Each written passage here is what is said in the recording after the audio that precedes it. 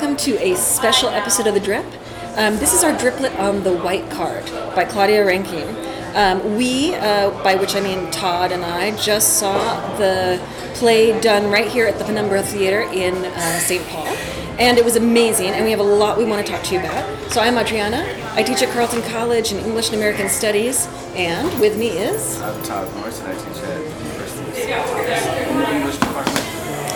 We are totally doing a traditional Driplet today, right, Todd? Because we're here at Nina's Cafe in St. Paul. Yes. We've got all the sounds of a cafe again. Yeah, this is like the old days when we were back on what was the name of that coffee shop? The Lake Street Coffee? Oh, it closed. Yeah, put it out. R.I.P. It's so bad. But Niners, there's no chance that Niners is going out of business. This place is packed full of people who are totally knowing that Niners. But they're going to learn a lot about the white card. So look. Never wanted to. Okay, so I don't know, how are we going to get started talking about this? So I think the thing that we said we really wanted everyone to hear about, because you can go back to our Drip on the white card and hear what we thought of the play as a play, right? We were reading the book. We wanted to talk about what's the difference once it's put on the stage and the feeling that we got in the theater especially. And I think, Todd, you mentioned you really wanted to make sure we had time to talk about what it means to see this play in St. Paul with a predominantly white audience. Yeah, because I think that the play, I don't know if I'm right about this, but I feel like the play is meant for a white audience. Yes, I think it is. I mean, it's not a play that a black audience can see. There were black people in this audience. There were people of various races in this audience, but it was primarily a black audience, which is not unusual. A white audience. Oh, sorry, a white audience, which is not unusual for Penumbra Theatre, even though it's a black theater. Well, and as we left, you said, I think this is the first time I've seen a play at the Penumbra and there hasn't been a standing ovation.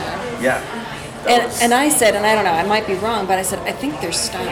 And in fact, the two women right next to us, they certainly sat there kind of completely overwhelmed as the play ended. I've been to a lot of plays at Penumbra, and actually it's kind of the thing that annoys me a lot. I think it's kind of I don't know if it's a Minnesota thing or not.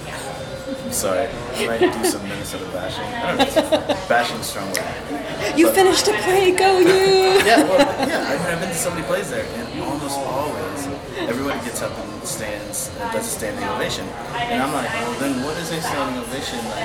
You're diminishing the value of a standing ovation if you give every play that you see a standing ovation. Although I would say that a lot of times in good plays, but I've seen some plays I didn't think were very good. People jumped up and gave a standing ovation, but this time no one did. Actually, there's one person. I saw one person way in the back who was standing by themselves clapping, but everybody else. Usually, if one person stands up, everyone stands up. Everyone will stand up, but one person stood up and they resisted it, and they applauded, and there was lots of applause, but nobody stood up. So I think you're right that it's especially the way the play ends is pretty stunning, and people were maybe they didn't know if it would be not appropriate to jump up and start whooping and hollering or something like that. I don't know what I think. I wonder if this is related to, so in the first half of the play, there's a lot of it's humor, but it's also very biting, right? You're learning a lot about whiteness through Virginia especially, but also through, you have Virginia, the mother, who's the white woman who thinks she's not racist, but it's because she doesn't see color. And then you have Alex, the son, who thinks he's trying not to be racist because he's engaged with Black Lives Matter, etc. But he's a whole other sort of kind of way of managing white privilege, right? And you had mentioned earlier when we were talking that that the laughter in the first half seemed to also be kind of like this strange laughter, right? That's just about escape valve, a release valve. Release valve. Yeah, I think that. So again, this is a familiar kind of thing when you see plays that deal with race, gender, things like that, and sort of uncomfortable social kind of realities. That people laugh at weird places, or maybe places that weren't intended to be funny, or they're laughing because they're just generally uncomfortable. And there was a little bit of that in this play. Although, I mean, I have to be honest and say, like, there were points where I was like, where I think I was also signaling, like, I know, I'm one of the insiders. You know what I'm saying? Like, I know what's going on before I'll walk in. And I think about that with myself as I do that when I see plays a lot of times. Just kind of signaling of, like, I know what's going on. I'm into it. Well, did you feel like you had you heard your other kind of like insiders? It was you. I just looked over at you. We did have these moments where like, oh. Well, because like watching the play is a completely different thing than reading it, and we had talked so much about, this character Charlotte, who is this black artist, and who's being wooed by this white, business owner, but he's also got a foundation going, right? Like, but I don't think either of us had really kind of understood what it would feel like to see her black body in the middle of this very, very white space. Yeah. Their home, and then also of this kind of like social setting. Yeah. Well, can I talk just a little bit too? I mean, just an addendum to that before you start talking about that. Oh no, you go for it. Yeah, like what the stage looked like. Yeah. I mean, the stage was. I think we both sat down and were like, wow, we've been to Penumbra a lot, and we've never seen the stage like this.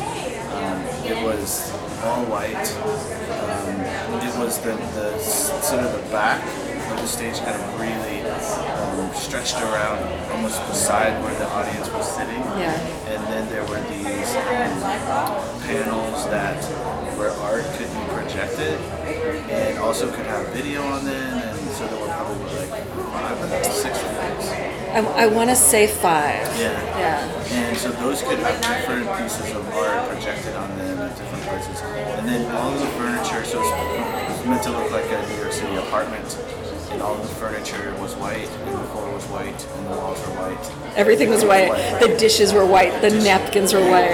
Every single thing was white in the room. So then when a black person walked into that room for the first time, it was pretty stark, pretty shocking. You noticed it. Something that you probably didn't notice in the book, because everything in the book you had to really imagine what it looks like, except for the art, which you get pictures of in the text itself. There's something very different about seeing that art projected on the stage and what it was. I'm going to come back to the bodies for a little bit, because until you had said that, I hadn't really thought about how meaningful it also was to have Charlotte.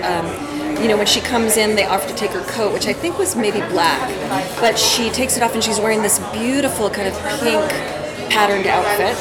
Everyone else on the stage is in really subdued sorts of colors. So whether they're creams or like a black leather jacket, it was all meant to kind of blend in. Monochromatic. It was monochromatic, exactly. And then the other point you made about like the stage extending to the audience, I think is absolutely right. And it didn't just extend on the walls where we had the paintings.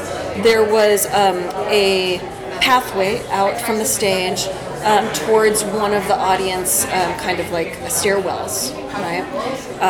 And in fact, Charlotte came in through the theater door, as if through the front door of the apartment. But I think, now we can jump to the end in a little bit, but I feel like thinking about the beginning, the whole play is meant to engage the audience and make us feel like we are not only watching something, but we are a part of something, right? We are a part of that dinner party.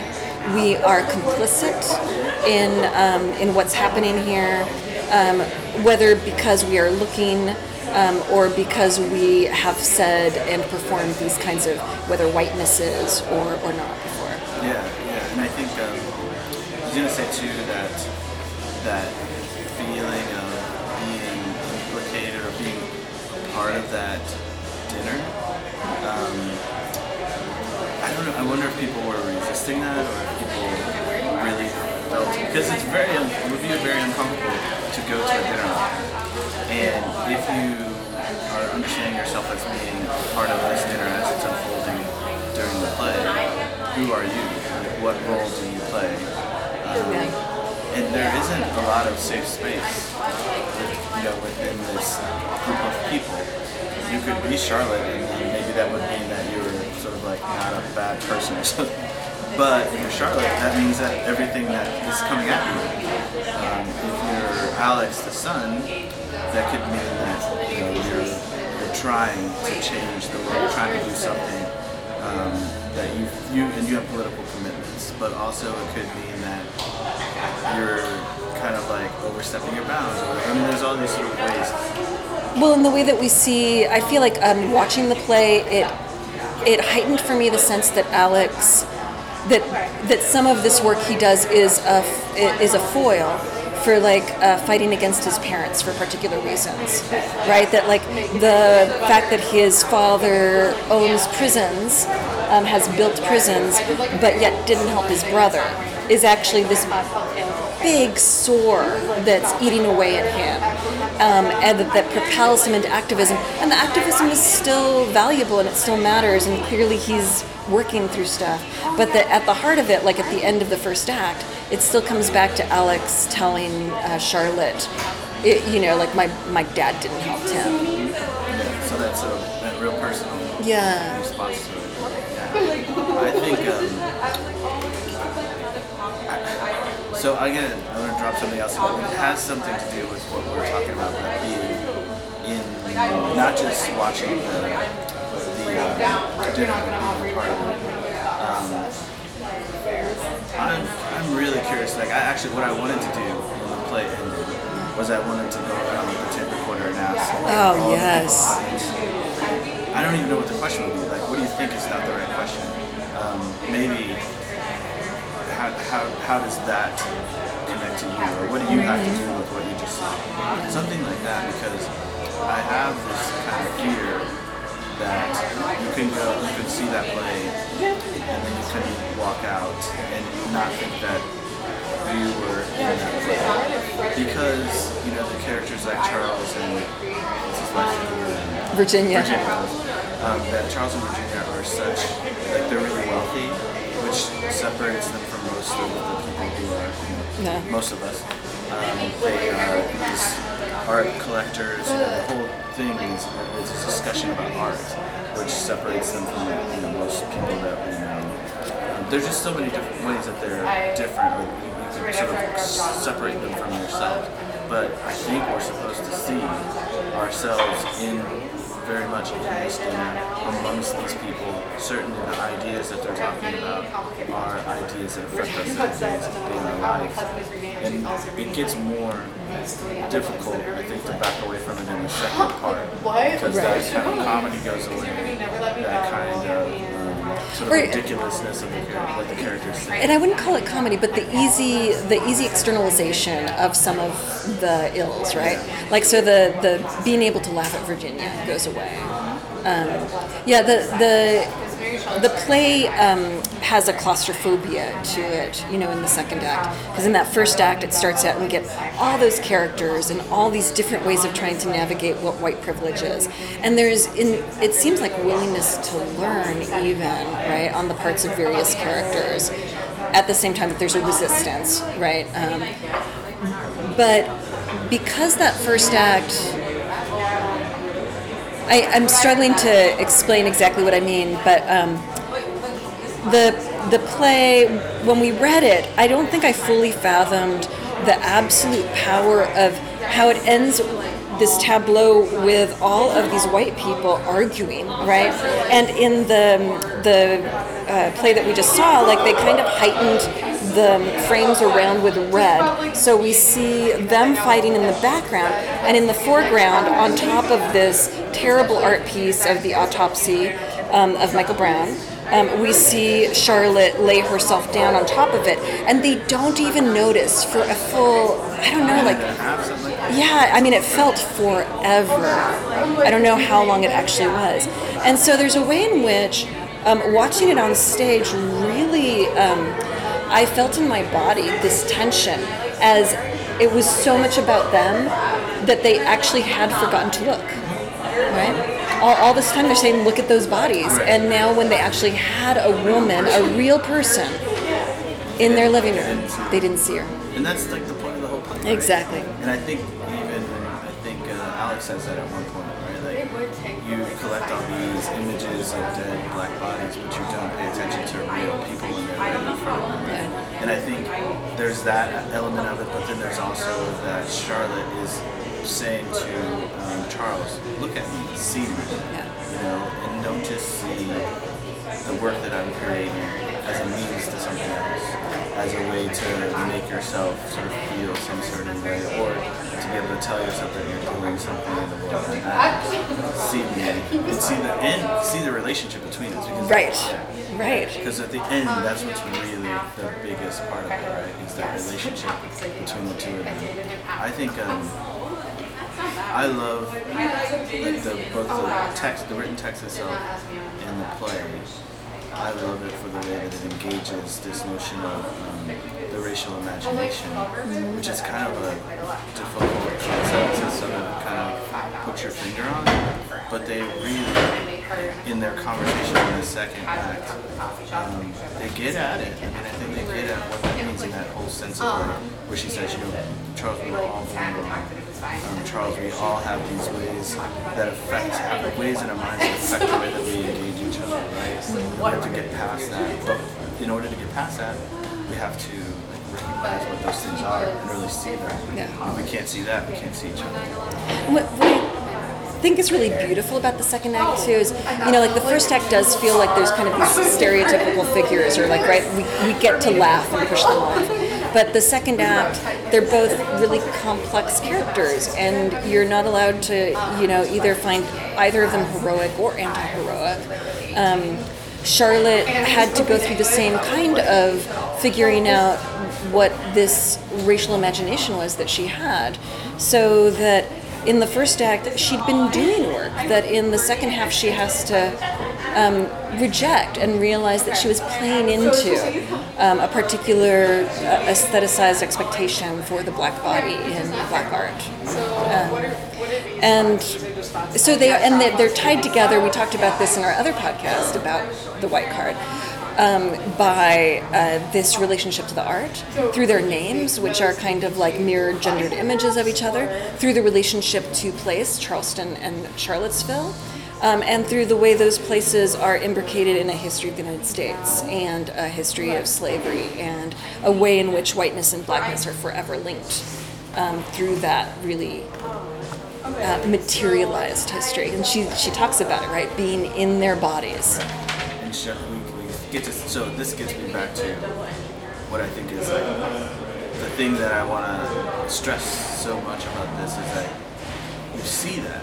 You see it on the stage. I mean, we were talking a little bit earlier about we're not sure, but we think it's like unusual for a play to be published in such a nice sort of package, the way that this one was before it was ever performed anywhere.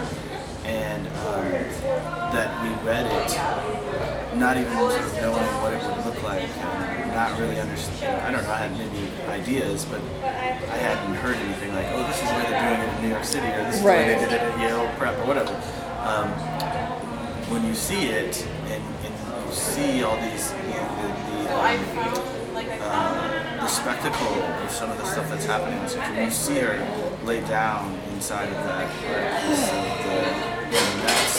we were sitting 3 rows from the stage or something, which that's the way it is at Penumbra. You're always sitting close to the stage. But that was just like gutting. It was. And she's laying there for all that time. When you see the art itself, it changes.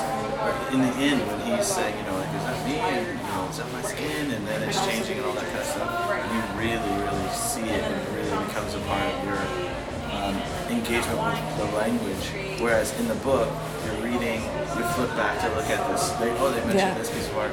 It's right there in front of you the whole time. It's looking at you from all these different angles. And I thought they were going to make each one of those frames have a different piece of art and be there the whole time, but they didn't. They changed.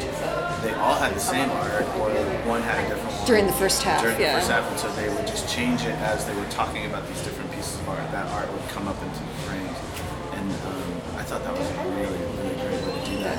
And so really, I think, saw this is what the actual performance can add to the text itself.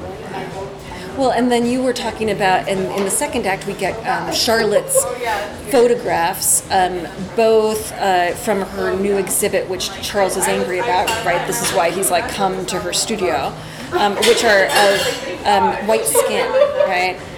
So we get those images, but we also get these images that she's taken of him as she's wandered around in public spaces, trying to make visible whiteness in the spaces where it's kind of taken for granted.